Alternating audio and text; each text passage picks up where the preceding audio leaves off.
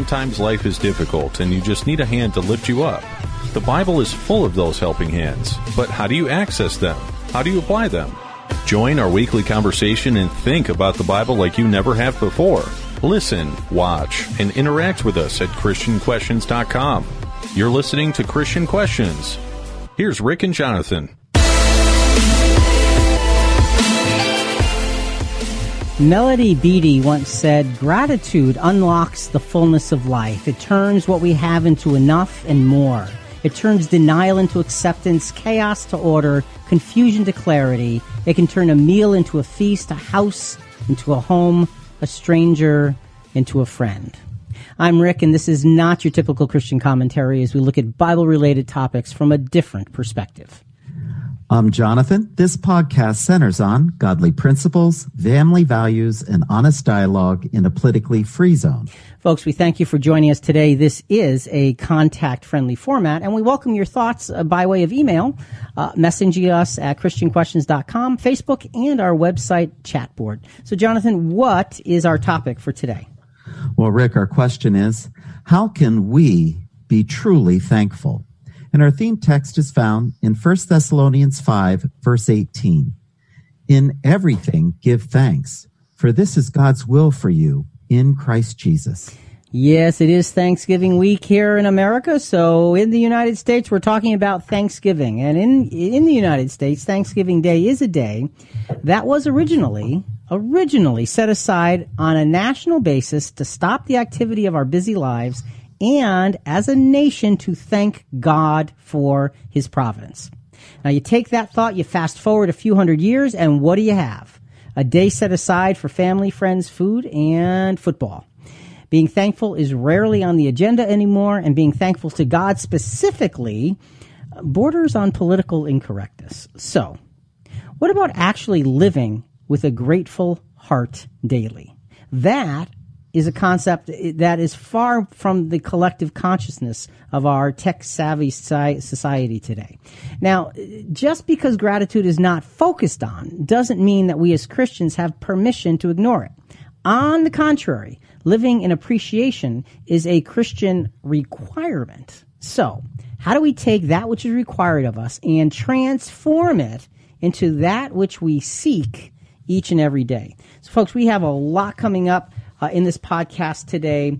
Living every day in a state of thanksgiving is really hard, but it's not impossible. Today we have a guest with us who's going to help us crack the code on how to start walking that road of gratitude. In this podcast, we have 5 segments, and you're going to hear that code being cracked specifically in the 3rd segment. You don't want to miss that. Another thought: how do you find gratitude in your mundane, everyday experiences? You need to know where to look. Stay with us as our guest is going to unlock the hidden strength of Thanksgiving applied daily. You're going to hear some great examples you may not have thought about throughout in your life, but you're going to hear them throughout the program today. Another point, a big problem is that most of us give up on gratitude when life goes sour or when we're maligned or persecuted. Today we uncover the secrets of not only finding but applying the power of thankfulness to combat these life-upsetting events. And yes, our guest is the one who's bringing this all to us. You might think, boy, this guy's got all the answers, and pretty much it's pretty close. You may have heard versions of this before, but just wait and see how we approach this. But first, there are many pieces to the puzzle of gratitude, and as with anything worthwhile, you need to have a strong foundation upon which to build. We're going to talk about that. We're going to find that foundation, what to do to secure it. But to get started, we have to introduce you to our guest. We have with us again Todd Alexander. Todd, good evening. Hey, Rick and Jonathan, it's great to be with you again. And Todd, who are you? We've had you on many times before, but just for new listeners, tell them a little bit about yourself. Well, I live in Columbus, Ohio. Married, I have 2 children, 2 adult children, and I'm an ad agency salesperson, executive. I'm also the president of international training for the Israel Leadership Institute. And one of my specialties as a Christian minister is sensory branding. It's one of the things I've translated from my business world to my ministry world, and that is the idea that we can create a sensory environment where people can get excited. And I think that's what God's done with us, with the human body, with our mind, with our heart, and with the word that he's written in the scriptures. Okay, that's an unusual thing. Sensory branding, that's not something you hear every day. Hey, what do you do? Hey, I'm a sensory branding expert. Oh, really? Well, Rick, Starbucks perfected that. Okay. With the smells, the tastes, the environment, everything. Okay, so you're taking that to a level within the life of a Christian. So, and really, the subject of gratitude has a lot to do with that. And as we will develop this, we're going to see that sensory branding, if you will, come through in how to have gratitude in every part of your life. So Todd, let's get started. How would you define thankfulness? Right, let's foundational beginning here. That's a great question. I think in the scriptures, thankfulness is all about letting God answer our needs in our private story. All right. Now let's just pause right there. Letting God answer our needs. That sounds great. That sounds normal. In our private story. What do you mean by private story? Well, as the world rushes on, we have a desire to serve and please our Heavenly Father and follow Jesus Christ. And we can see examples of this in the Bible. For instance, Jesus' private story was that he was going to give his life for the life of the world. No one knew this about Jesus. It was his private story. Daniel, the prophet Daniel's private story was to serve his heavenly Father in a foreign land. And God opened up rich secrets, even pointed to the first advent of Jesus Christ. The secret story is to let God take control of our thoughts, our opinions, and our worries. All right, so the private story then is the part of you that others may not just generally and easily see, but it's sort of the driving force within you. That's what it sounds like to me. Yes, and the only way we see each other's private story is through Christian fellowship. And that's a whole different subject, but the idea of real, true fellowship is not getting together on a Sunday saying, hey, how are you? Did you have a good week? That's not what you're talking about. Right. You're talking about getting down to what makes you you, and that's what you're. So then thankfulness is all about letting God answer our needs in that internal, driven part of you that makes you actually be the person you are, the called out one if you're a Christian. And this was the promise of Jesus Christ on our behalf. Now, Rick, thankfulness is really, if you looked at it as an equation, it's humility plus faith. Thankfulness equals humility plus faith in our past and in our future being under God's care. And I'd throw the present in there as well, I think. Well, the present is a gift. Okay, so humility plus faith in our past and in our future equals thankfulness. Amen. Humility plus faith in our past and in our future. Okay, I would have to, I think, absorb that a little bit. But so real, true thankfulness, now you're speaking from a Christian standpoint, then you're saying comes from the ability to let things go so you can be humble and the ability to have faith to draw something else in, essentially replacing the pride that was there, I think. Yes. Okay. All right. Good. All right. So we've got thankfulness is letting God answer our needs. Humility plus faith equals thankfulness. A lot of times we think about thankfulness and we think about being happy. Happiness and thankfulness, are they the same? Are they different? Are they related? Are they not related? What's the difference? How is thankfulness different than happiness? I think the difference is faith. I don't think you have to have faith to be happy. I think there's lots of people without faith in God that are very happy. And it has to do when their interests and values are in alignment. And I think that when the things that we're interested in match our values, then our human body works with integrity, and it gives us peace in our secret life, our private life, in our public life. And that peace leads to happiness. Okay, so happiness is interest plus values being in alignment. Interests and values in alignment. And it's interesting because, I was reading your notes and saw that, and I thought, it's interesting because exhilaration and excitement can have a sense of happiness, but sometimes the values are not in alignment with exhilaration or excitement. And so it doesn't end up as happiness. It sometimes ends up as depression, because that exhilaration is this emotion that rises far beyond and then tends to crash because something is out of alignment somewhere along the way. Yeah, a perfect example of this, Rick, is in our children's education when they pursue vocations that align with their values, then they can be truly setting themselves up for a life of happiness. Okay, so we've got thankfulness is humility plus faith in our past and our future.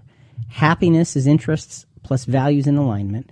And mindfulness. You had a note here on mindfulness.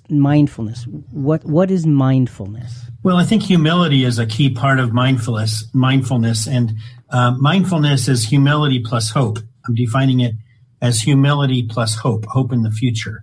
You don't have to have faith to practice good mindfulness. And so mindfulness is simply thinking things through, being present in the things that are around you.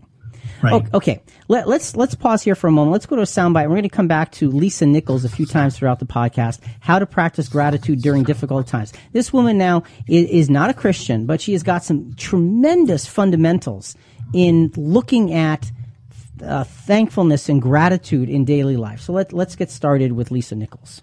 The last question you ever want to ask is why me?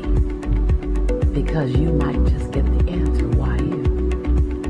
The quality of your answer is determined by the quality of your question. Ask a more empowering question. When you're going through something difficult, don't ever ask why me. Here are the questions you want to ask. You might want to write these down. What part of my characteristic is being strengthened in this moment, in this situation? Another question. What lesson am I supposed to learn while I'm going through this challenge? What lesson am I supposed to learn? You want to give yourself permission to be pulled through the experience. And she's applying some very Christian principles in that, Todd, and by talking about asking the right questions, and you are a big one on asking the right questions. We've actually did an entire podcast with you on the questions that Jesus asked. Yes. The kinds of questions you ask really do determine the kinds of answers that you get. So let's drive forward here. You're basing thankfulness on something that I never would have connected. You're basing thankfulness for this podcast on the Beatitudes.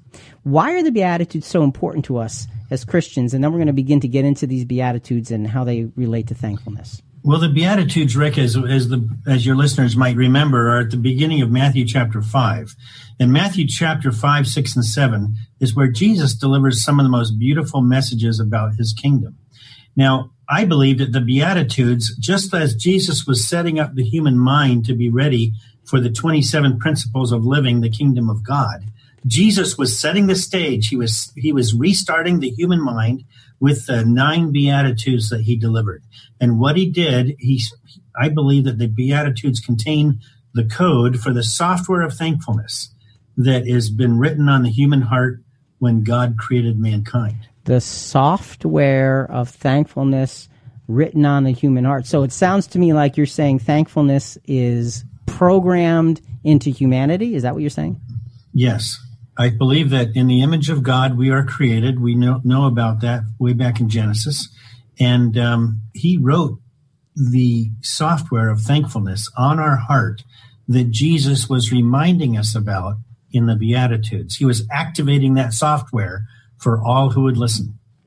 Okay, so if you look at the Beatitudes as the activation of this pre-programmed response that God built into us, they take on an even greater meaning than they already had. So let's get started. We're going to go through those 9 points, and you've called them the thankful 9.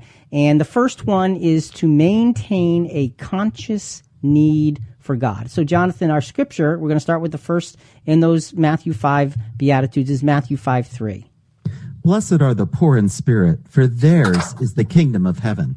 Okay, so Todd, it's maintain a conscious need for God, and this is about being poor in spirit. What's the connection between those two?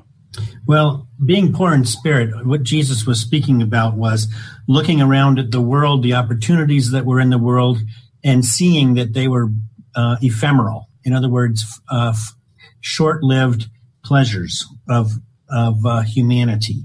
Now, remember that he started delivering these Beatitudes right after he got out of the desert in the wilderness being tempted by Satan. And what did Satan do?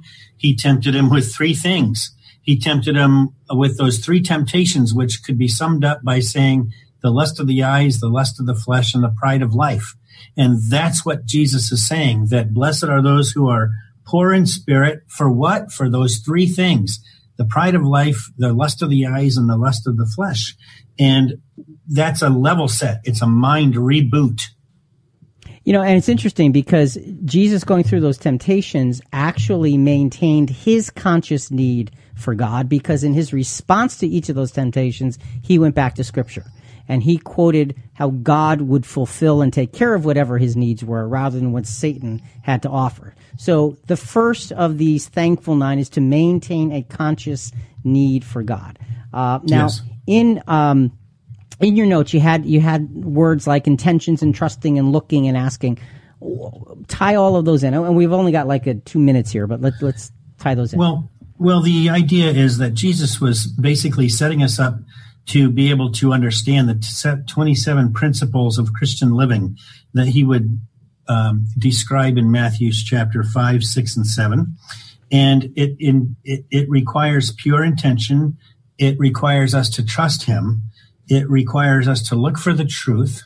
It requires us to ask the right powerful questions, just like the Lisa Nichols soundbite that you played. And that is one of the things as a young man, as an adolescent, every one of us goes through. It's a coming of age. It's a desire to know and please God. It's a desire to understand the truth. And these are the type of people that Jesus was speaking to on the Mount of Beatitudes. He wasn't going to the temple to speak to the educated people. He was going outside to meet the people where they were in all of their troubles, in all of their uncertainties, and all of their worries. And he was delivering this beautiful message, opening up this software code that was written on their heart. Now, the point is that we are born with a certain set of hardware: our ability to think, our ability to feel, our body health. And the software that was written on our heart at creation is what Jesus was activating it right here, right now. Okay, so Jonathan, let's go to a scripture, a psalm that really fits that description very well. Psalm 1, verses 1 and 2. How blessed is the man who does not walk in the counsel of the wicked, nor stand in the path of sinners, nor sit in the seat of scoffers. But his delight is in the law of the Lord, and in his law he meditates day and night. So that is pointing us to maintaining that conscious need for God. Blessed are the poor in that self-spirit, because that is where we get gratitude from as a basis, as a foundation. Jonathan, at the end of each segment, at the end of each one of these 9 points, that we're going to have what we call a thankful thought. So what's our thankful thought to wrap up this particular segment and maintaining a conscious need for God? Make sure our emotional compass labeled God as its true north. All right. That's where our needs have to go to. That's what we have to be focused on. So, for gratitude to work in our lives, we need to find where it fits personally, not generically. Thankfulness is the awareness of our needs and their fulfillment. How does this change what we do? We're podcasting live every Monday night from 8 to 9:30. You can talk to us direct through our chat at ChristianQuestions.com. We also welcome your comments or questions any day of the week. Just hit the Contact Us button. We're now out of the starting gate. Let's pick up the pace for tonight's topic. As with any profound life-changing process, the development of gratitude always begins with internal thoughts, intentions, and decisions. It is only after this process is in place that we can actually begin to act in a way that reflects something different. And here's where others can take notice. So we've got this first thankful 9 points on the table, having that continuous, maintaining a conscious need for God. Jonathan, a good quote, and then let's move forward. Yes, and Rick, this quote is from Melody Beatty. And it's gratitude makes sense of our past, brings peace for today, and creates a vision for tomorrow. And my thought on it, Rick, is no matter what our life experiences may be, you can always find something positive. Okay. So, and again, the way we can truly find something positive is having that sense of looking upward and having that conscious need for God. Now let's move to the Thankful 9. We're going to go to number 2. And Todd, it's walk differently. What's that mean? Walking differently is looking at the choices that the world gives you and deciding that it's not good enough, that you're going to follow the principles that are in the scriptures. It's more than that, though. It's actually looking at what the world has to offer and mourning over it, lamenting. You're the ability to see beyond your physical senses to your spiritual senses. Wow, that's a lot there. Okay, Jonathan, what's the scripture for that? Matthew 5:4. Blessed are those who mourn, for they shall be comforted. So, Todd, what you just said is walking differently. It's like you're walking to the beat of a different drummer, but you also added a dimension of looking at what you may have previously walked to, and you're saying you mourn that. You are just explain that a little bit more. Yes, so we see this in our children. Perhaps they're in junior high school or in elementary school. Perhaps they are being bullied by other people. The bully is trying to force their narrative on your child. And that's exactly what's happening in this worldly experience that we're having. The world is the bully. The Christian is the child. And the Christian should not settle for this worldly narrative that puts pleasure at the center of our life. I call it pleasure treasure. You know, Rick, it's easy to live in this world as if we don't need God and Jesus. Yeah. We can be invisible to God. And I think the rich man and Lazarus parable is a good example. The rich man was a self-sufficient rich man that felt that he could live without needing God. You know, and that's such an important point. Walking differently, it's hard to walk differently in the world in which we live. It is painful, and later on in the podcast, we're going to get into some practicality on that, because when you walk in such a politically incorrect way, people tend to notice and you tend to get ridicule. We'll be dealing with that in great detail later on, so folks, you want to stick around for that. So Todd, let's talk about walking differently. Let's develop that a little bit. Developing the proper life values which determine your life results. So let's do some comparing. Okay. Between the Christian, the wisdom that as a Christian we should be seeking, and the worldly wise. You've got several bullet points. You know, let's do the comparison, Christian to worldly wise, the first 2 points here. Okay. So just like Jesus, we as Christians, we intuit higher truths. Wait. You into what? We intuit higher truths. Yes, so intuit. Tell me what that means. There's 2 ways to collect information, either by experience or through intuition. And we have the Word of God in our life that guides us into higher truths. And if we read the Scriptures, we understand the Scriptures, we are a Spirit-begotten child of Jesus Christ, that we can intuit these higher truths. We have faith in a set of absolutes from which life itself is based. Okay, so now, that's the Christian side. Go ahead. Go ahead. No, I'm just reiterating. So that's the Christian side, having faith in a set of absolutes. Yes. Go ahead. What's the worldly side? Well, the worldly wise believes that all truth is relative. And that is what Jesus was fighting with Satan in the wilderness. That Satan was saying that that truth is relative, that it changes all the time and is different for each person. But the proper Christian intuits truth beyond the grasp of his rational mind. And that's what the Bible provides. It provides the spiritual food. It provides the spiritual medicine. It provides the code to activate the software that was put in our hearts when we are created, where the worldly wise simply wants to be right, to win above all else.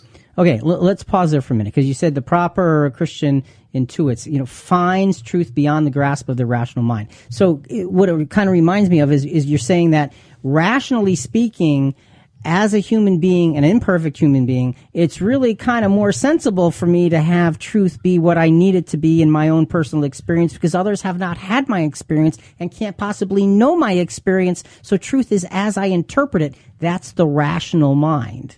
And what you're saying is that to get to absolute truth, you have to go beyond the rationalizing of that mind to see it, to be able to walk differently.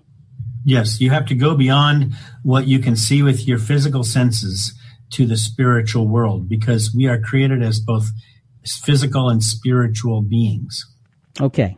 All right. So, all right, that makes a lot of sense. Instead of wanting to be right, we should want to be godly righteous.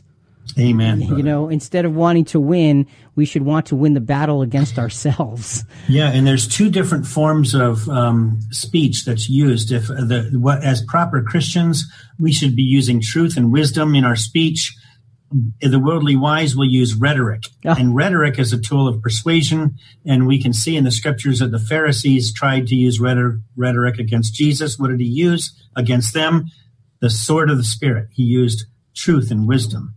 Now, truth and wisdom are tools that are available to us, Rick, that provide meaningful information. Just like Jesus used wisdom and truth, we have it within our grasp.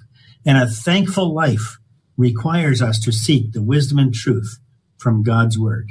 So let's pause there again. Truth and wisdom versus rhetoric. And rhetoric is an incredibly common, very powerful word that's used in our world, especially in the political environment. And Todd, just so you know, we are not political on this program. We never go down that road. But when you think about it, when you hear one side describing the other side and the other side describing the first side, they both say, well, their rhetoric is, and you know, it's used in a very negative sense. But essentially, all sides in those wars of politics use rhetoric. And you're saying that's not Christian language. Truth and wisdom are Christian language. You're right. That's what language of the worldly wise. So to walk differently is to not engage in rhetoric. Yes. And frankly, we don't have to be concerned with the politics of man as much as our life does not hang in the balance, because we believe that God has everything in the palm of his hand, and he's prosecuting his plan for the world of mankind. So to be a thankful Christian, that first point was have that consciousness of your need for God all the time. And now it's to walk differently because your conscience says, I need God. Jonathan, Psalm 40, verse 4. How blessed is the man who has made the Lord his trust and has not turned to the proud, nor to those who lapse into falsehood. And that's exactly what you're saying. Walk differently. Walk differently. Jonathan, what's the thankful thought here? Even when we are devastated by loss, our steps can reflect God's grace and love. Well, I'd like to introduce our soundbite from our very own CQ contributor, Vicki. And this is her thankful list. And she shares how to be thankful in a very practical way. Let's listen. When I'm feeling unthankful, there is a silly yet very practical exercise I learned long ago from a beautiful Christian woman while discussing the counting of our blessings with children at a Bible camp. She reminded the kids, and myself, to count blessings in a specific way, not in generalities. Here is what may seem to be a silly exercise but has worked for me. Look around and begin naming as specifically as you can all the things we should be grateful for. 1. I'm laying on a bed instead of the floor. 2. I have sheets and blankets on my bed to keep me warm. 3. I have a pillow under my head that is soft and comfortable. 4. I have clothes to wear every day to keep me warm and from being embarrassed. 5. I have a dresser or closet to put my clothes in so they're not just in a heap on the floor. Well, Rick, I love how Vicki started this off. When you're feeling unfaithful, how do you change that mindset? Simple, effective, everyday things. Be thankful for them. Yeah, and she breaks down things into very simple parts of life. Although I will admit sometimes my clothes end up in a heap on the floor anyway, but hopefully for not too long. Well, now back to Todd's Thankful 9. And Todd, number 3, be teachable. Yes, be teachable is to have a growth mindset. It's to be able to be, just like Vicki said, to look at every opportunity to be blessed and to realize that you are receiving the blessing of God, and just to open up your mind's eye to the Word of God and to be taught by Him. All right, so Jonathan, what's the scripture for be teachable? Again, we're going back to the Beatitudes in Matthew chapter 5. Matthew 5, verse 5. Blessed are the gentle, for they shall inherit the earth. Okay, Blessed are the gentle, for they shall inherit the earth. So, Todd, you're saying be teachable. Again, this is one of the steps toward true gratefulness, toward thankfulness. Blessed are the gentle. How does gentle and be teachable, how do they fit together? What makes them work? Well, this word gentle means meek. It means humble. It means mild. It means gentle. It to give you a metaphor, it's like a tamed horse. It's like when the horse is all worn out, and when we are all worn out, it's the exhausting of all human strength. And teachableness is when the fight is gone out of us. We see this in examples in many people in the scriptures, including Moses, who God said was the meekest man in all the earth. We have the Apostle Peter, who talks about the hidden man of the heart. So we have wonderful examples of people in the scriptures that were taught of God, where all the fight was gone out of them. They became gentle and they become teachable. And this is the setting that Jesus brings us to when he said, blessed are the gentle, for they shall inherit the earth. So blessed are the teachable. So like that horse, the fight's gone out of that horse, it becomes teachable, and then it becomes an incredible asset to its owner, to its rider. Because now, because the fight has gone out of it, now the fight in it can be directed. Now, you talked about a growth mindset and a fixed mindset. I need more on that. Well, Carol Dweck wrote a great book on this, and the fixed mindset and the growth mindset. So when we live a life of learning, it's as if we never quite arrive. So when we have a growth mindset, we manifest a life of learning, and it's as if we never quite arrive. And it's a beautiful journey. I've been on it for a long time. And one of the ways to find our purpose is to find the example of these prophets of old which inspire you. For example, David, Joshua, Isaiah, the Apostle Peter, the Apostle Paul. All of these people inspire me. Why? Because they manifested a growth mindset. And by contrast, the Pharisees manifested a fixed mindset. Okay, all right, that's a good. So give us some practical examples of the two, because that gives you a good picture on what to focus on. Let's get to the practicality of it. Yeah, the practicality of I have two grandsons, and when I'm trying to teach them something, especially when I'm using my hands to point to something, you know what? Sometimes they do. They push my hand out of the way because they think they know it all. Yeah. The 7-year-old boy thinks he knows it all. And to be honest with you, he's pretty sharp. But the idea of not being teachable, he'll have to learn that. It'll be a little more difficult. And that's sometimes the way we deal with God.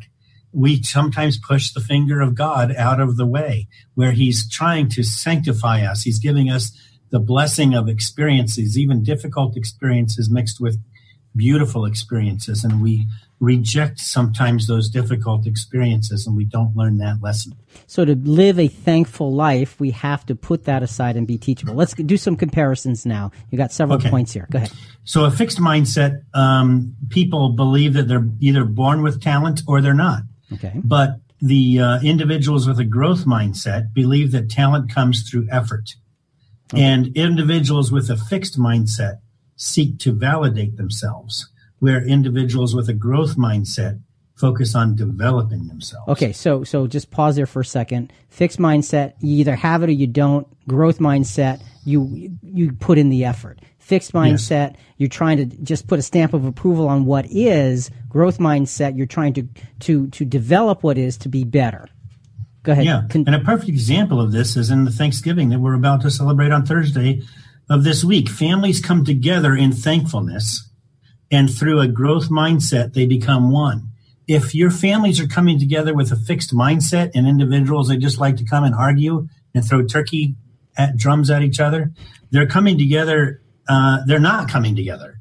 They have a fixed mindset and they're not coming together. And we don't want that. So thankfulness requires a growth mindset. A fixed mindset will not. A fixed mindset, Rick and Jonathan, will not allow thankfulness to take root. So if we want to be thankful every day, forget just Thursday, but every day, being teachable is a great way to be thankful, because to be thankful, your mind has to be opened. To be teachable, your mind has to be open. Jonathan, a great scripture on this, Matthew 11, 29 to 30. Take my yoke upon you, and learn of me, for I am meek and lowly in heart, and ye shall find rest unto your souls. For my yoke is easy, and my burden is light. All right, so Todd, this growth mindset versus fixed mindset, what you're describing really is the difference between someone who is willing to be continually learning and someone who thinks that they've learned enough and certainly can't learn any more from you or their present experience. Yeah, so often as teenagers, when we grow into adolescence, we want to go on our own hero's journey. and you've heard that before. It's the subject of many screenplays and Hollywood movies. But here we have the opportunity to become heroes in the godly sense, in the sense of following in the footsteps of Jesus. Jesus is our hero. He's our mentor. We are his subject. To be thankful, be teachable. Jonathan, what's our thankful thought here? The very act of learning, especially learning Christ-likeness, is cause for gratitude. Just the act of learning. So this journey toward gratitude is already profound as it challenges our everyday habits and tendencies. Walking differently and a focus on learning can bring us a more active level of gratitude. As we try to next? stay on track with research, sometimes you go down unexpected roads. That's part of education. Debates and differing opinions. You just can't take everyone at their word, and oftentimes you have to consider the other side of the story. That's why we're always asking our listeners to give their opinions on the questions we're answering. Message us at ChristianQuestions.com or through the Christian Questions app.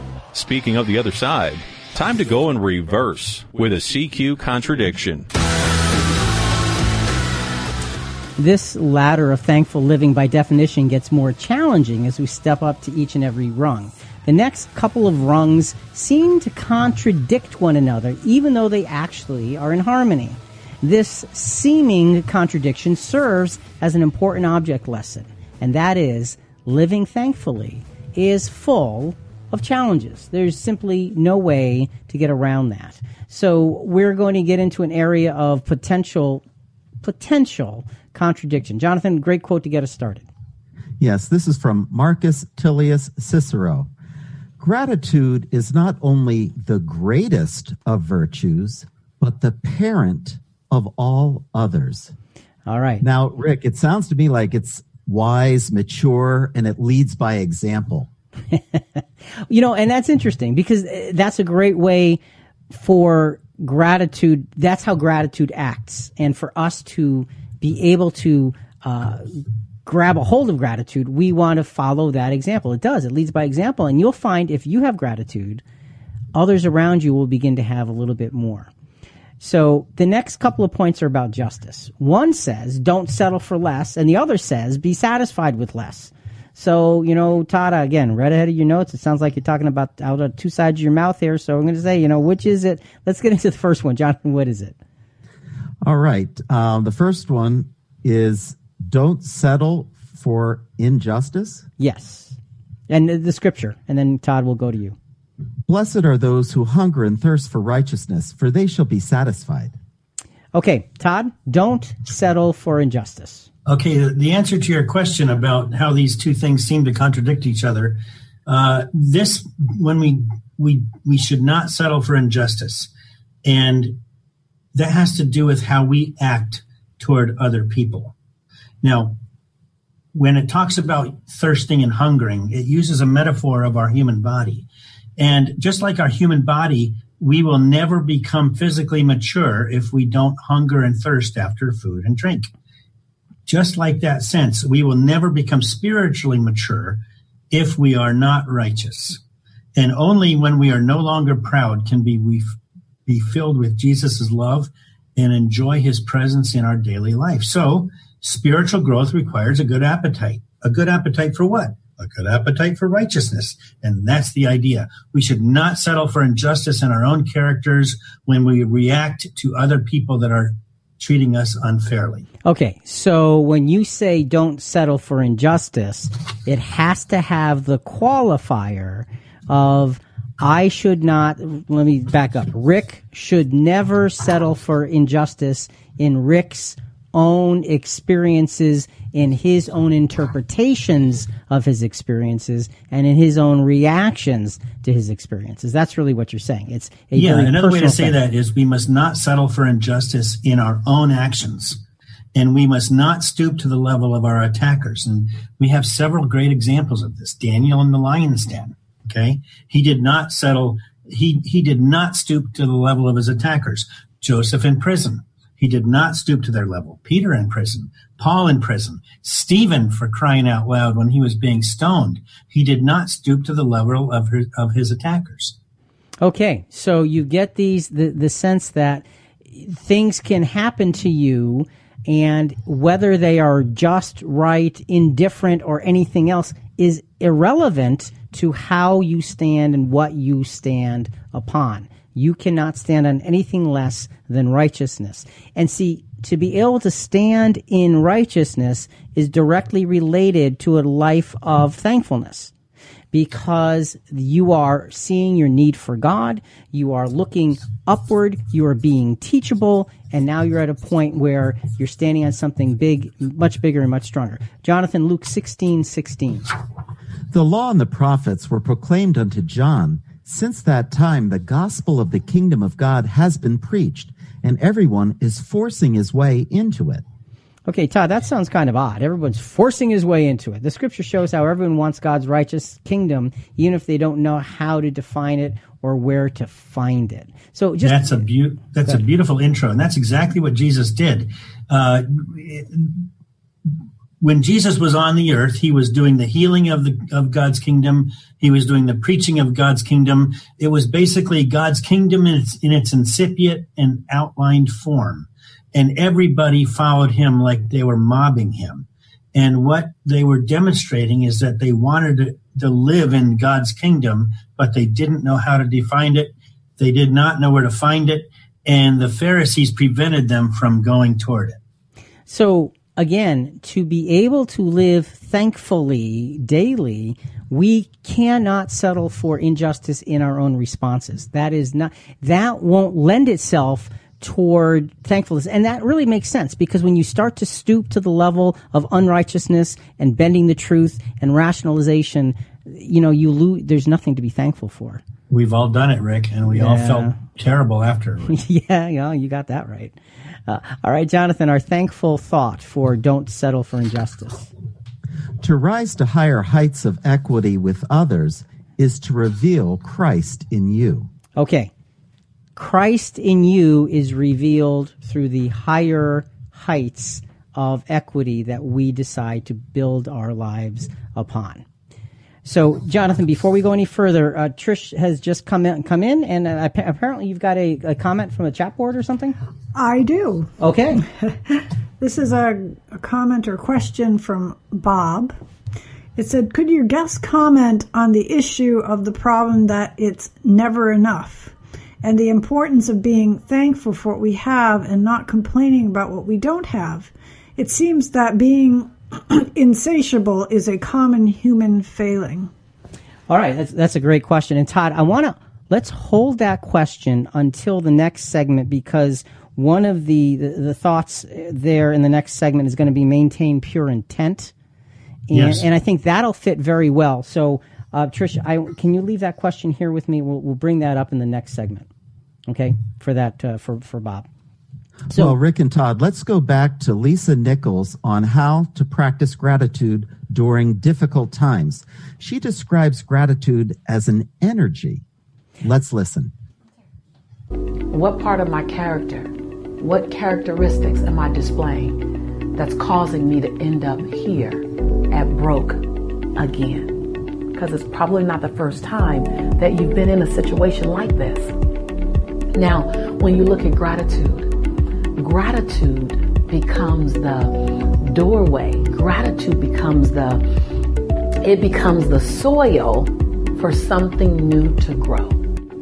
That oftentimes when people go through a challenge, they contract. Well, all you do is increase. Energy grows where energy goes. Energy grows where energy goes. When you contract and you focus on the problem, the energy around the problem grows. The energy, the feeling, every time you relive the experience that you've had when you don't like the experience or when it's been traumatic, your body relives it again. But if you can move to gratitude, what lesson am I supposed to get? How am I going to be stronger? What does the other side get to look like on my best day? All of a sudden, energy grows where energy goes. And then there's just this force. And I'm not saying this is not magical, sprinkle fairy dust, potion, lotion, and wands. I am not speaking like that. Because you need to get up and be in action about transforming your life. I love that. I love that whole piece. And Jonathan, any comments? Well, I loved how she said gratitude becomes a doorway or soil for something new to transform your life. I mean, that is so positive and definitely takes you in the right direction. It does. And when you think about a soil, sometimes your life gets soiled, and it's perfect. That's the soil where something can grow from and through. Todd, any comments before we go on to the next thankful 9 Yeah, that's a perfect example of how the people want to press into the kingdom of God, but they're not sure where to find it or how to define it. Notice she was very true in everything she said, but she spoke from a worldly perspective, right, which is wonderful.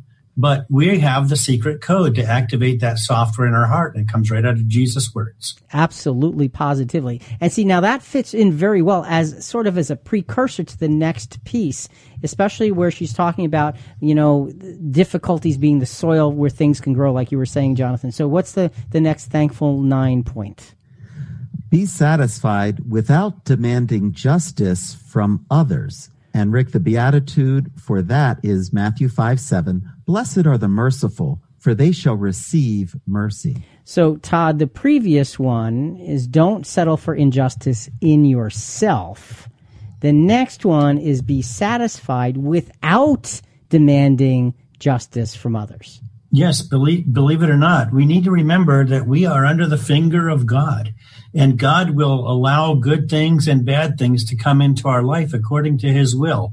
All we have to do is practice the principles of righteousness, and sometimes that might being merciful in not demanding justice from other people. Okay, so I want to go back to the soundbite and then get into your points here, because this is a tough one. Because when someone does us wrong, the gut reaction is to want to get back what get back ours. At that. Yes, get what's rightfully ours, or what should be rightfully ours, and in accordance with the way things are supposed to be. Equity demands this and this and this. And you're saying, "Blessed are the merciful, for they shall receive mercy," has a thankfulness translation of be satisfied without demanding justice from others. And when we push our energy toward wanting that's what we think we deserve, what Lisa Nichols just said is energy grows where energy goes. So if we pour ourselves into the demand, you're saying it's really a fruitless spending of yourself. Yeah, it's fruitless and it leads to nowhere. What we need to do is we need to learn and believe that God gives us what we need, even though we may not receive what we want. We should be actively compassionate. We should be actively merciful. And we can only realize or release his mercy when we experience it. So once we experience the mercy from Jesus, we have a responsibility to share it. What did Jesus say? You are the light of the world. You are the salt of the earth.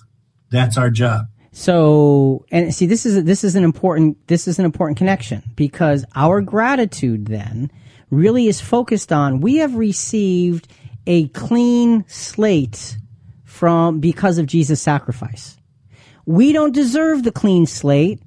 The wages of sin, Jonathan, you know the scripture, the wages of sin is death. But the gift of God is eternal life. And that's where our gratitude comes from. And if that's what we've received, Todd, you're saying that's what we absolutely must position ourselves to be able to give others. If we want to use the software of thankfulness, we've got to do it. This is one of the key points. So you're saying then thankfulness will be generated much more readily when we relax our demands on those around us. Amen. And we will be more like in the image of God. Whoa. Okay. It's getting pretty heavy there, brother. Yeah. All right. Good. Really, this is a really important point. Titus chapter 3, verses 2-5. Jonathan, go ahead. To malign no one, to be peaceable, gentle, showing every consideration for all men. For we also once were foolish ourselves, disobedient, deceived, enslaved to various lusts and pleasures, spending our life in malice and envy, hateful, hating one another. But when kindness of God our Savior and his love for mankind appeared, he saved us, not on the basis of deeds which we have done in righteousness, but according to his mercy, by the washing of regeneration and renewing by the Holy Spirit. Todd, what are your comments? Well, it's a powerful, some powerful metaphors in here. Definitely, we were foolish, disobedient, deceived, and enslaved in various lusts and pleasures. I call that pleasure treasure, which is no treasure at all. But when we receive the kindness of the grace of God, we have the opportunity to be washed and to be renewed, and then to spread that light to other people. How? To be satisfied without demanding justice for others. And I think in that testimony, when we can do that, and I've seen it, I've had the opportunity to live it, that when we can see the testimony that is delivered through that experience, it's more powerful than anything you could ever say. You know, and there's a lot to saying that, yeah, I've lived it. I've had that experience where I've had to let go of some things. And again, to be molded into the character of God. Look, even to have the opportunity to be molded into the footsteps of Jesus is a cause for gratitude. To do the hard things that come with being molded into a footstep follower of Jesus is a cause for gratitude. And this is one of the hard things, because if we are being tested as Christians, we will come across circumstances where we are being pushed and treated unfairly, and we need to respond as Jesus responded.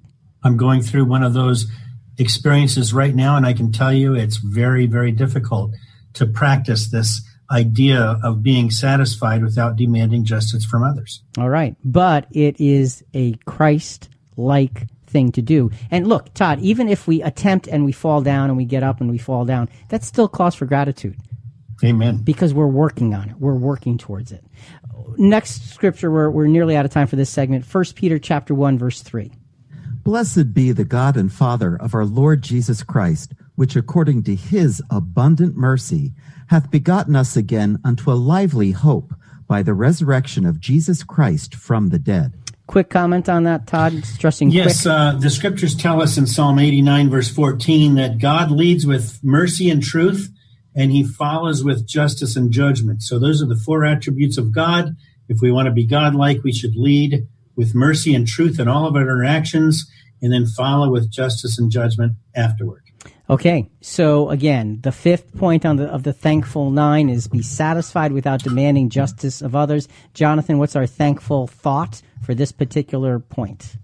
To be treated less than justly is opportunity to be given greater grace and blessing. All right, so when we are treated less than justly, let us be thankful for the greater grace and blessing that are attached to such a thing. So, to be a Christian and to have gratitude means that we can no longer be just normal people. Thankful Christian living requires us to have higher standards than others. How do we get this done? We're constantly looking to our listeners for your feedback on our weekly episode discussions. Let us know if you'd like to hear more topics like this one or new topical suggestions. Keep your comments coming at ChristianQuestions.com and our Facebook page. We're also talking about topics in Reddit, and you should check us out helping answer questions on Quora. That's QUORA.com. We're engaging in convo everywhere. Thanks for listening, and get ready for us to take a deeper dive right now. It is fascinating that developing real gratitude requires us to be accountable to God and especially to others in a much higher way than we would expect them to be accountable to us. This is challenging, and as we are now proclaiming ourselves to be playing by a different, higher set of rules for living. So it's a matter of elevating our game to a place where most people never, ever think about going, but that's where gratitude grows. We have another quote. This time is from Albert Schweitzer. At times, our own light goes out and is rekindled by a spark from another person. Each of us has cause to think with deep gratitude of those who have lighted the fire within us. And that, go ahead, Jonathan. I love this thought, Rick, and it reminds me of my wife when she picks me up when I'm down, and then I can help bring her up when she's in need. And that support system in Christ is such a blessing. And you know, what it also does is it reminds us that we all fall. Yes. We all fall, and we all get into into areas where we really shouldn't go. So the next thankful 9-point, Jonathan, is what? Is maintain pure intent. And the beatitude we find is in Matthew 5:8. Blessed are the pure in heart, for they shall see God. Okay, so Todd, maintain pure intent. Blessed are the pure in heart, for they shall see God. Let me just reiterate Bob's question from the last segment, because I think it fits very well here, and then we'll get to the rest of your points. He said, comment on the issue of the problem of it's never enough, and the importance of being thankful for what we have and not complain about what we don't have. It seems being insatiable is a common human failing. Yes, and a perfect example for Bob is the example of Matthew before he was an apostle. Jesus was walking past his tax table. Remember, he was a publican, equated to the same level as sinners in the Jewish culture. And he was basically a Jewish man, but he was working for the Roman as a tax collecting citizen. And he maintained pure intent. And that's the answer to Bob's question. As soon as Jesus said, follow me, Matthew left everything and followed Jesus. And that's a big deal because Matthew lived in a favored position apart from his other Jewish friends. And as we read the book of Matthew, we can see what activated his mind. He had pure intent. How do we know that? Because he quoted more prophecies from the Old Testament than all of the other Gospels combined. And there we can get a look-see into Matthew's mind. He had a mind that had pure intent, and when he was approached by Jesus Christ, who could read his mind, he immediately left everything and followed him. So the answer to Bob's question is to realize that this pleasure treasure that's offered by the world, you will never, ever be satisfied, but we will be satisfied if we plant our roots by the river of the waters of the truth, and we live and breathe by that. It's a biological system, Rick. You know, and you're right. It is. And the thing to think about is in the society in which we're in, where more and more that insatiable desire is planted in us. Yes. If you back away and look at statistically where people are, suicide rates are higher than they've ever been. Why would that be? Because it's never enough. It's never enough. You know, depression is at all-time highs. More people are living with depression. Why? Because, some of it is biological for many, many people. But for others, depression is brought upon them because they're always living in a state of disappointment because it's never enough. Gratitude says God's grace is more than enough. Amen. And that's exactly what you described about Matthew. Let's go to Ephesians chapter 1, verses 7 through 8, Todd, and then we're going to focus more on expanding, maintain a pure intent. In him we have redemption through his blood, the forgiveness of our trespasses, according to the riches of his grace, which he lavished on us in all wisdom and insight. Todd? Well, there's a spiritual consciousness that we really need to be able to rise to that level of a spiritual consciousness through the blessing of the Holy Spirit. And what is that spiritual consciousness? To realize that we have redemption through the blood of Jesus. It doesn't have anything to do with the works that we do. It has to do with redemption through Jesus' blood, the forgiveness of our trespasses, And it's because of the riches of God's grace. And that is exactly adding on to the answer to Bob's question. That's exactly what it is. It's going down to what bought us, what gave us reason for gratitude. And as a Christian, when you ignore what gives you reason for gratitude, you are ignoring your very core of life. So Todd, let's get to some practical applications of being pure in heart. What does it actually mean? Well, one of the most important things for us as Christians is to understand our origin story and to realize where we are on the timeline of our life. And the origin of our life, our origin story, will point us to our purpose in life. And for example, we were born into a family. We were raised with an education and value system. Okay. Pause right there. Okay, yeah. So you're born into a family. You say, okay, you've got to realize your origin. This is part of the maintaining pure intent, which is part of thankfulness. Well, what if your origin stinks? I mean, you can't choose your family. What if you were taught all kinds of corrupt things? What if your family had no moral values? You're saying look to this toward maintaining pure intent. I'm just going to give you a hard time with these points because it's practical and our lives are not storybook. So how do we make that not storybook story fit gratitude? I'll give you an example. Go ahead. There was a little girl, and she grew up to become my wife, and she was born into a very difficult experience. And she went outside one night and was on the swing set, probably at about 10 years old, looking up to the stars and saying, God, if you're up there, please reveal yourself to me. And that was her origin story. She was raised in a difficult situation, but she saw the witness of God in the creation of the earth and asked for help. And the rest, as they say, is history. Yes, 38 years of history. All right, there you go. So here's how it plays out. So we're born with a certain set of hardware. That's our human body. We have software that's written on our human heart that Jesus is activating with these thankful 9, the Beatitudes. And then we get to enter our adult years with a skill set. Perhaps that's the moment where we are called of God. We answer that call. We're cleansed from within, according to Ephesians 1, 7, and 8. Then God trains us for a purpose, and he uses our inherent abilities for the ministry, just like he did for Saul of Tarsus and the Apostle Peter. We live in that purpose. We overcome trial. We gain victory, small and big. And throughout all of those transitions in life, we must maintain pure intent. And that's when Jesus will have the opportunity to speak to us and take us to the next level. Okay, so during that process, and I know we don't have a ton of time for this, and I'm probably opening up a can of worms I shouldn't, but here it goes. You say you're called and you answer the call and you're trained for a purpose. Well, what if along the way you're not really sure of your purpose? You love God and you want to honor him and praise him, but you don't feel like you have a special talent or something specific.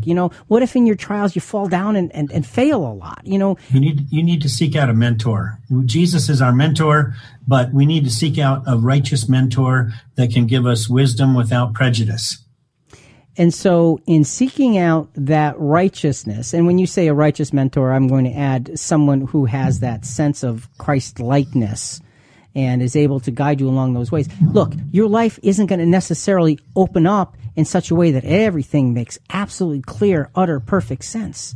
But if you have the direction that comes from the redemption of Jesus, that can help you to say, I want to serve God with that pure heart.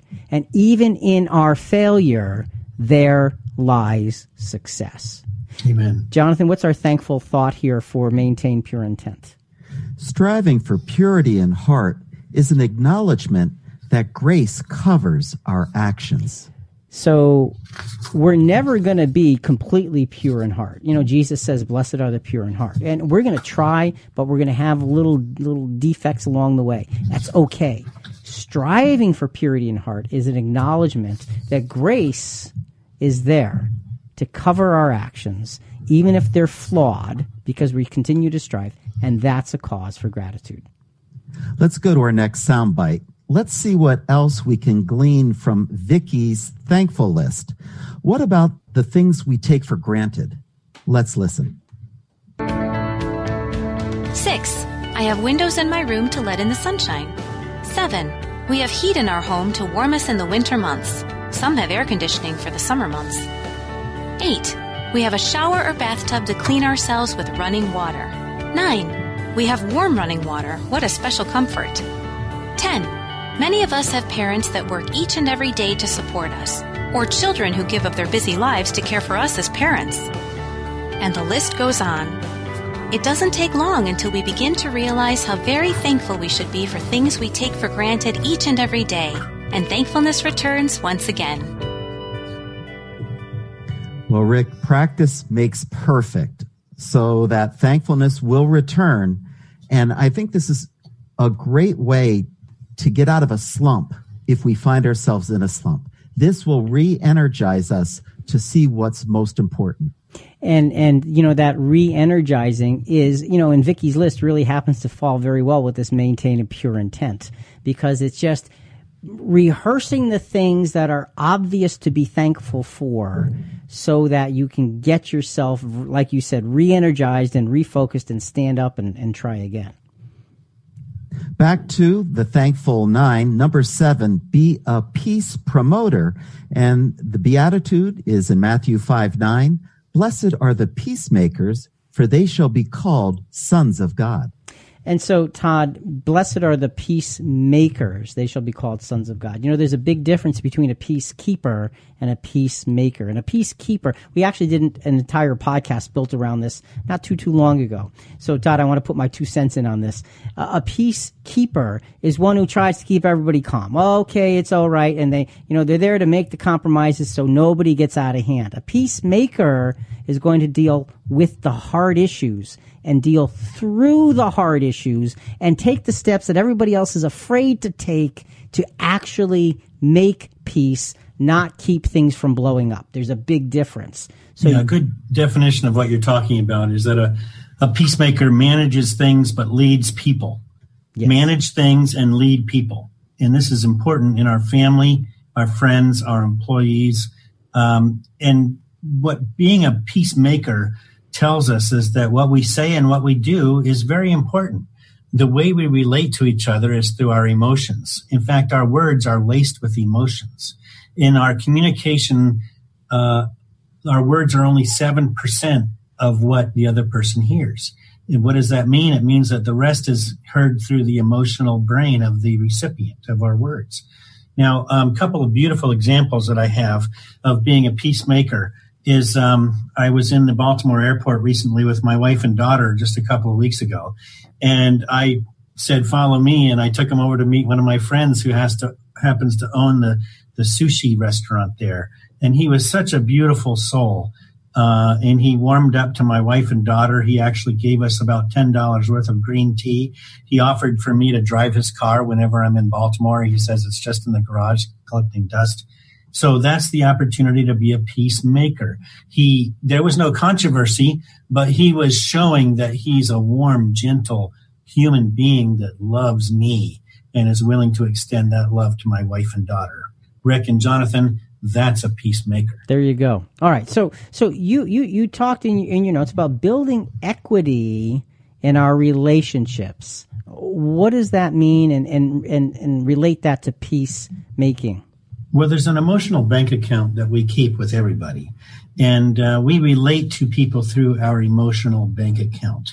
And a perfect example of this is the brand Life is Good. Bert and Johnny Jacobs started this brand Life is Good in Boston, and their whole life is based upon trying to be peace promoters, trying to say we get to do this, we get to do that. Their whole brand is based upon gratitude and optimism, which level sets peace throughout their customer base. So we get to build equity in our relationships. How? By providing a positive balance in the emotional bank account of our friends, our family, and our employees. You know, and that means when you have that positive balance, if it's a big enough balance, when you need to make a withdrawal, there's something there. If you don't build a positivity, when you the need withdrawal something, is simply a benefit of the doubt. Right. I'll take a benefit of the doubt. There you go. And if there is no balance, there is no benefit of the doubt. And so when something is even off a little, peace does not prevail. All right. Good scripture on this, Jonathan. Godly wisdom is necessary to become a peacemaker, peace promoter. James chapter 3, verses 13 through 18. We're just going to take it in a few quick pieces, and then Todd, you can comment once we get through it. Who among you is wise and understanding? Let him show by his good behavior his deeds in gentleness of wisdom. And Todd, that was the example you just showed us, deeds in gentleness of wisdom. Jonathan, go ahead. But if you have bitter jealousy and selfish ambition in your heart, do not be arrogant and so lie against the truth. This wisdom is not that which comes from above, but is earthly, natural, demonic. For where jealousy and selfish ambition exist, there is disorder in every evil thing. And Todd, that reminds me of what you talked about earlier, worldly wise versus godly wise, and the tremendous differences in the sources and therefore in the gratitude. And Jonathan, finish up the text. But the wisdom from above is first pure, then peaceable, gentle, reasonable, full of mercy and good fruits, unwavering, without hypocrisy. And the seed whose fruit is righteousness is sown in peace by those who make peace. Okay, Todd? I think that this is one of the most powerful levers that we have to pull in our life of Christ. We have the opportunity to put emotional value into the bank account of all of our friends and families. And it is much easier to live a life of gratitude when we fill the emotional bank account of our family and friends. And I like the way the scripture ends. The seed whose fruit is righteousness, that seed is sown in peace by those who make peace. And when we are of that mindset, it is cause for gratitude because that's what Jesus did. Jonathan, what's our thankful thought here? One of the primary results of the act of peacemaking is gratitude.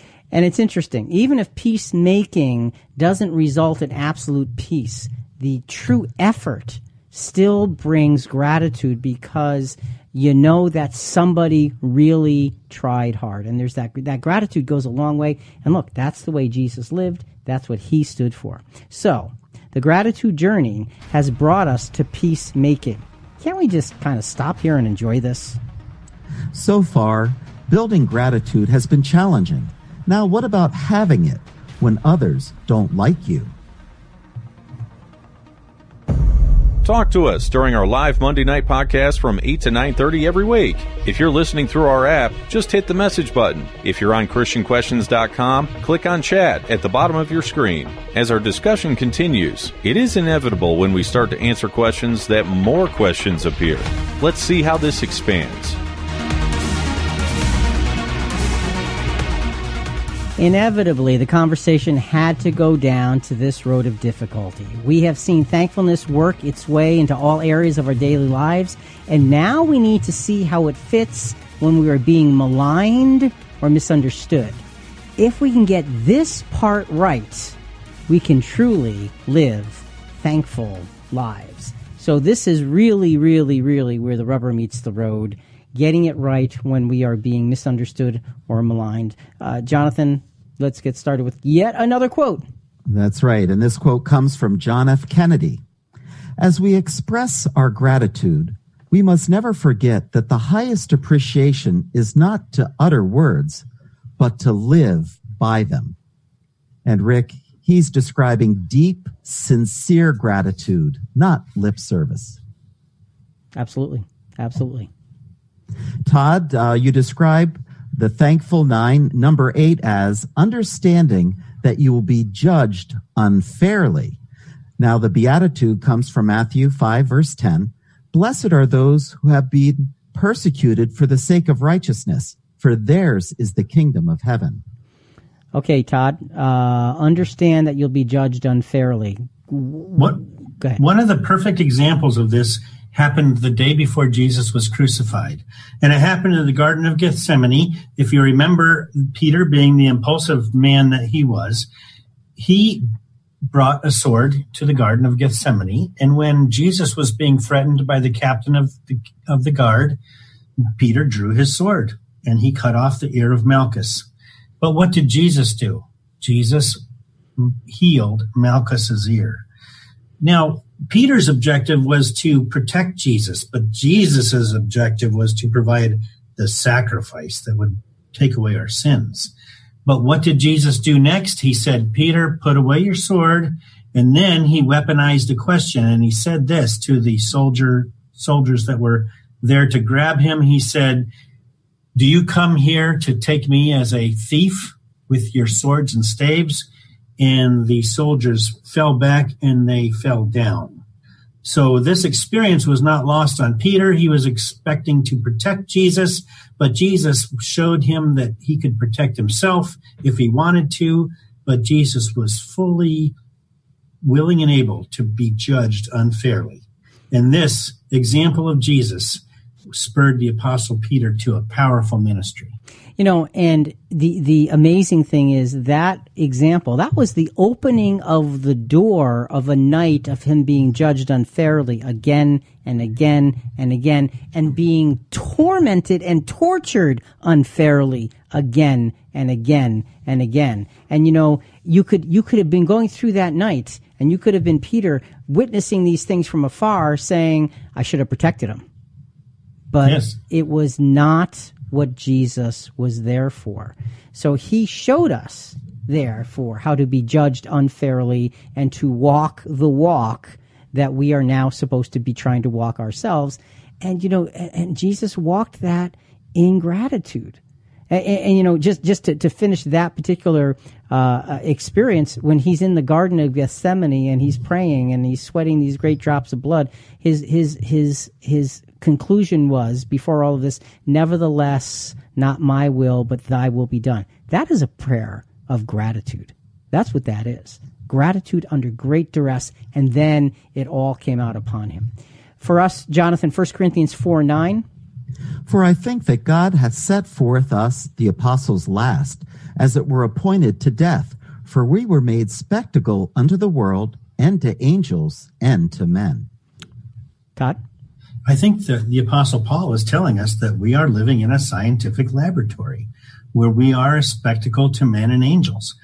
People are watching us, they're observing us, and just like Peter learned from Jesus, people can learn from us if we practice the principles of righteousness, if we maintain a conscious need for God, if we find the satisfaction to our story in the Word of God.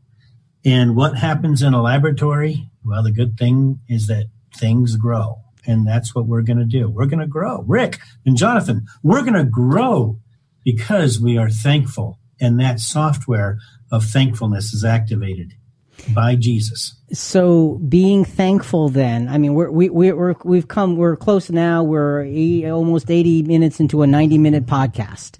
And being thankful every step of the way has not been an emotion. It has not been just this momentary realization of, oh, it's something to be thankful for. It has been a life-changing work that we've had to engage in. Jonathan, did you have a thought there? No. Oh, okay. No, I thought you were waving at me. Maybe you were just saying hello. Okay, so go ahead, Todd. So we have an example of this in the parable of the sower. And what is the parable of the sower? Well, the parable of the sower states that Satan came and he sowed the bad seed after the good seed was sown. And what does that tell us? Well, the good seed is the gospel of Jesus Christ. The bad seed is the gospel of the world. And or actually, it's not the gospel of the world, it's the worldly wise. But what does that parable tell us is that spiritual warfare is guaranteed. So get ready, get your mindset straight, and get that proper software activated. And again, be thankful. And Jonathan, let's drop in on that parable just for a couple of verses, Matthew 13, 20 and 21. But he that received the seed into a stony place, the same is he that heareth the word, and anon with joy receiveth it. Yet hath he not root in himself, but dureth for a while. For when the tribulation or persecution ariseth because of the word, by and by he is offended. Okay, so that's what you're talking about, Todd. Spiritual warfare is guaranteed. When tribulation and persecution arise, you have to be ready. And yes. Fair weather Christianity doesn't hold up with gratitude when there's warfare about. It just doesn't. And it's going to be hard. And my advice is for everybody is duck. Duck. Okay, 2 Timothy 3:12. Indeed, all who desire to live godly in Christ Jesus will be persecuted. And so to be persecuted is to be pursued, is to be followed after. And the idea is not to be necessarily cause physical pain, but to be sort of chased down. It could be emotionally, it can be verbally, it can be physically, it even can be spiritually. Todd, thoughts on that? Yeah, and all of these are allowed by Jesus Christ. They're orchestrated by God. He's pulling the levers, and giving us experiences so that we may develop into righteousness, that we might use this software that's written on our heart, that we might intentionally activate it in our desire to become like Jesus. And you had in your notes something about the definition of the word will. Indeed, all who desire to live godly in Christ Jesus will be persecuted. Just yes. A quick thought on that. Well, the Apostle Paul is the poster child of that. And he was the one that was persecuting the Christians, and it came back on him, and he saw it as the opportunity for him to suffer for righteousness' sake, because he was misdirected himself once. And I think that's the blessing of being converted and receiving the redemption through the blood of Jesus. We can look back on our own experience and project it into the lives of others and bless them because of it. Okay, so we can look back on our own experience, even if it was bad, and use it as a cause for thankfulness to move forward because we have learned or are learning from it. So, Jonathan, what's our thankful thought for understand that you will be judged unfairly? Well, whatever unfair judgment may come our way, Jesus experienced it first. And boy, that's a relief, because no matter what happens in our lives, it will not match what our Lord went through. It will not match the ignominy of being the Son of God and being tried unfairly, tormented and tortured unfairly, and then crucified as a blasphemer of God. You cannot get a more diametrically opposed character and sentence. The two are as far apart as they possibly could be. Jesus went through it first. So when you say, Todd, when you say your advice is duck, I say, yep, duck, and then get up and charge forward. Because that's what we have to do, because that's what Jesus did. Amen. One more time, let's go back to Lisa Nichols, how to practice gratitude during difficult times. And she says, I'm grateful, start the journey. Let's listen. But if you can start the journey. I'm not saying get up and run, but I am saying if you can lift up your head and say, I'm grateful that I can hear the words coming out of her mouth right now. I'm grateful that I have the wherewithal to even look for something to inspire me. I'm grateful for the opportunity to prove my strength again. I'm grateful for the opportunity to forgive the perceivingly unforgivable. I'm grateful for the opportunity to love the perceivingly unlovable. I'm grateful that even though I don't know how, I don't know when I'm going to get through this, I'm grateful that I know, like I know, like I know, like I know. See, you have to have unwavering faith. Rick, I love forgive the perceivable unforgivable. Love the perceivable unlovable. We can go through this situation or this trial or this experience with gratitude. And that's interesting, because we're in the middle of saying, understand you'll be judged unfairly. And you're saying, love those that we perceive to be unlovable. And love your enemies. Jesus died for them, incidentally. So there you have it. Next one, Jonathan. Okay. Yes. Todd, our last thankful 9, number 9, understand that you will be given a bad name. The beatitude comes from Matthew 5:11. Blessed are you when people insult you and persecute you and falsely say all kinds of evil against you because of me. Todd, go ahead. A bad name. How so? Yeah, well, Jesus told us to get ready and brace yourself. And there are 4 ways to respond to persecution. And Jesus taught them one of them, but there are 3 others. One of them is to retaliate. 2 is to be resentful or bitter. The 3rd is to go into depression. But Jesus taught us how to rejoice. And the Apostle Paul taught us how to rejoice. The Apostle Peter taught us how to rejoice when we are given a bad name. And I think that's the secret. We don't need to submit to the world's narrative. We don't need to submit to the bully that's charging at us and trying to change our narrative to their narrative. We should remember to live in the light that we were founded in. So this is interesting because retaliation, resentment or bitterness, and depression are all the natural responses against those who are persecuting us. And remember, to be persecuted is to be pursued. And if we are being pursued because we are righteous, because we're living a life different than they are, it feels like sometimes they deserve to have something bad happen to them. I have a right to be bitter, and I'm depressed because here I am standing for everything that's good and I'm receiving seemingly everything that's bad. And then what you're saying is, but Jesus taught us how to rejoice instead of all of those things. And we see those responses that even if we're given a bad name, so was Jesus. He was preparing us to live in the righteous kingdom of God. Absolutely. Acts chapter 8, verse 1, Jonathan, or actually 1 through 3. And Saul was consenting or gratified unto his death. And at that time there was a great persecution against the church, which was at Jerusalem. And they were all scattered abroad throughout the regions of Judea and Samaria, except the apostles. And devout men carried Stephen to his burial, and made great lamentation over him. As for Saul, he made a havoc of the church, entering into every house and hauling men and women, committed them to prison.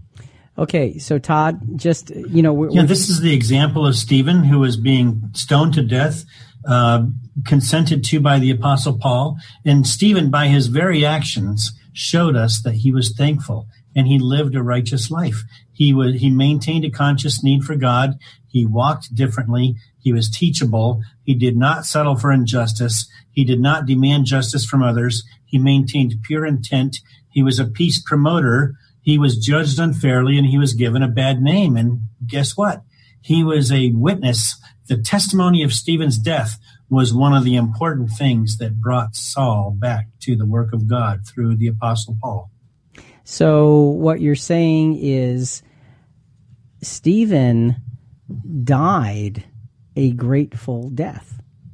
He died with thankfulness to be able to suffer for Christ. Now, look, many of us are not going to be able to have that kind of a dramatic end to our lives, but he showed us what it means to be in that position. Jonathan, our thankful thought, and then Todd, just 20 seconds of conclusion. Whatever bad name we are given, we look forward to a new name in heaven. Doesn't matter the bad name now. There's a new name coming. Stephen knew it. Jesus knew it. And Todd, your final thoughts. Rick, we're coming together in a thankful Thanksgiving time of the year where we celebrate Thanksgiving. Let us not forget that our words and our actions are important. Let us make sure that we live a testimony to all of our friends and our family that by maintaining a conscious need for God, to be successful in God's eyes, to not trust the world's narrative, to not be fooled by the rush to be successful in the eyes of others, but to maintain a growth mindset in all humility and look for the gentle leadings of God and Jesus Christ in our life, and to be truly thankful for all the gifts that we've been given. Todd, thanks so much. Very, very, very well said. So much to cover here, and it's all about living thankfully each and every day. And folks, this is not easy. This is not simple. This takes effort each and every day. But the effort that we put out is given, is rewarded with incredible blessing. Sometimes the blessing's in trial. Sometimes it's in tribulation and persecution. But that's where the blessing for Jesus was as well. Let us be thankful. Todd, thanks so much. We appreciate your being with us. Thank you, Jonathan and Rick. So, folks, look, it comes down to your personal daily decision. How am I going to view today and my experiences? What did yesterday's experiences carry over with me today? What am I carrying from yesterday that I need to let go so I can replace it with thankfulness that we find in the Beatitudes? For Jonathan, Rick, and Todd and Christian Questions, we hope you enjoyed being with us today. We'll be back next week with another subject, but till then, be thankful. Think about it. And folks, listen, we really do want to hear from you. Give us your feedback or send us your questions on this episode and other episodes at ChristianQuestions.com. Also, a big part of spreading the word about our program is subscribing to Christian Questions in iTunes or Google Play or Stitcher or whatever your favorite podcast channel is. Rate us, review us. We greatly appreciate it. Coming up next week, we'll be talking about, are you a Mary or a Martha?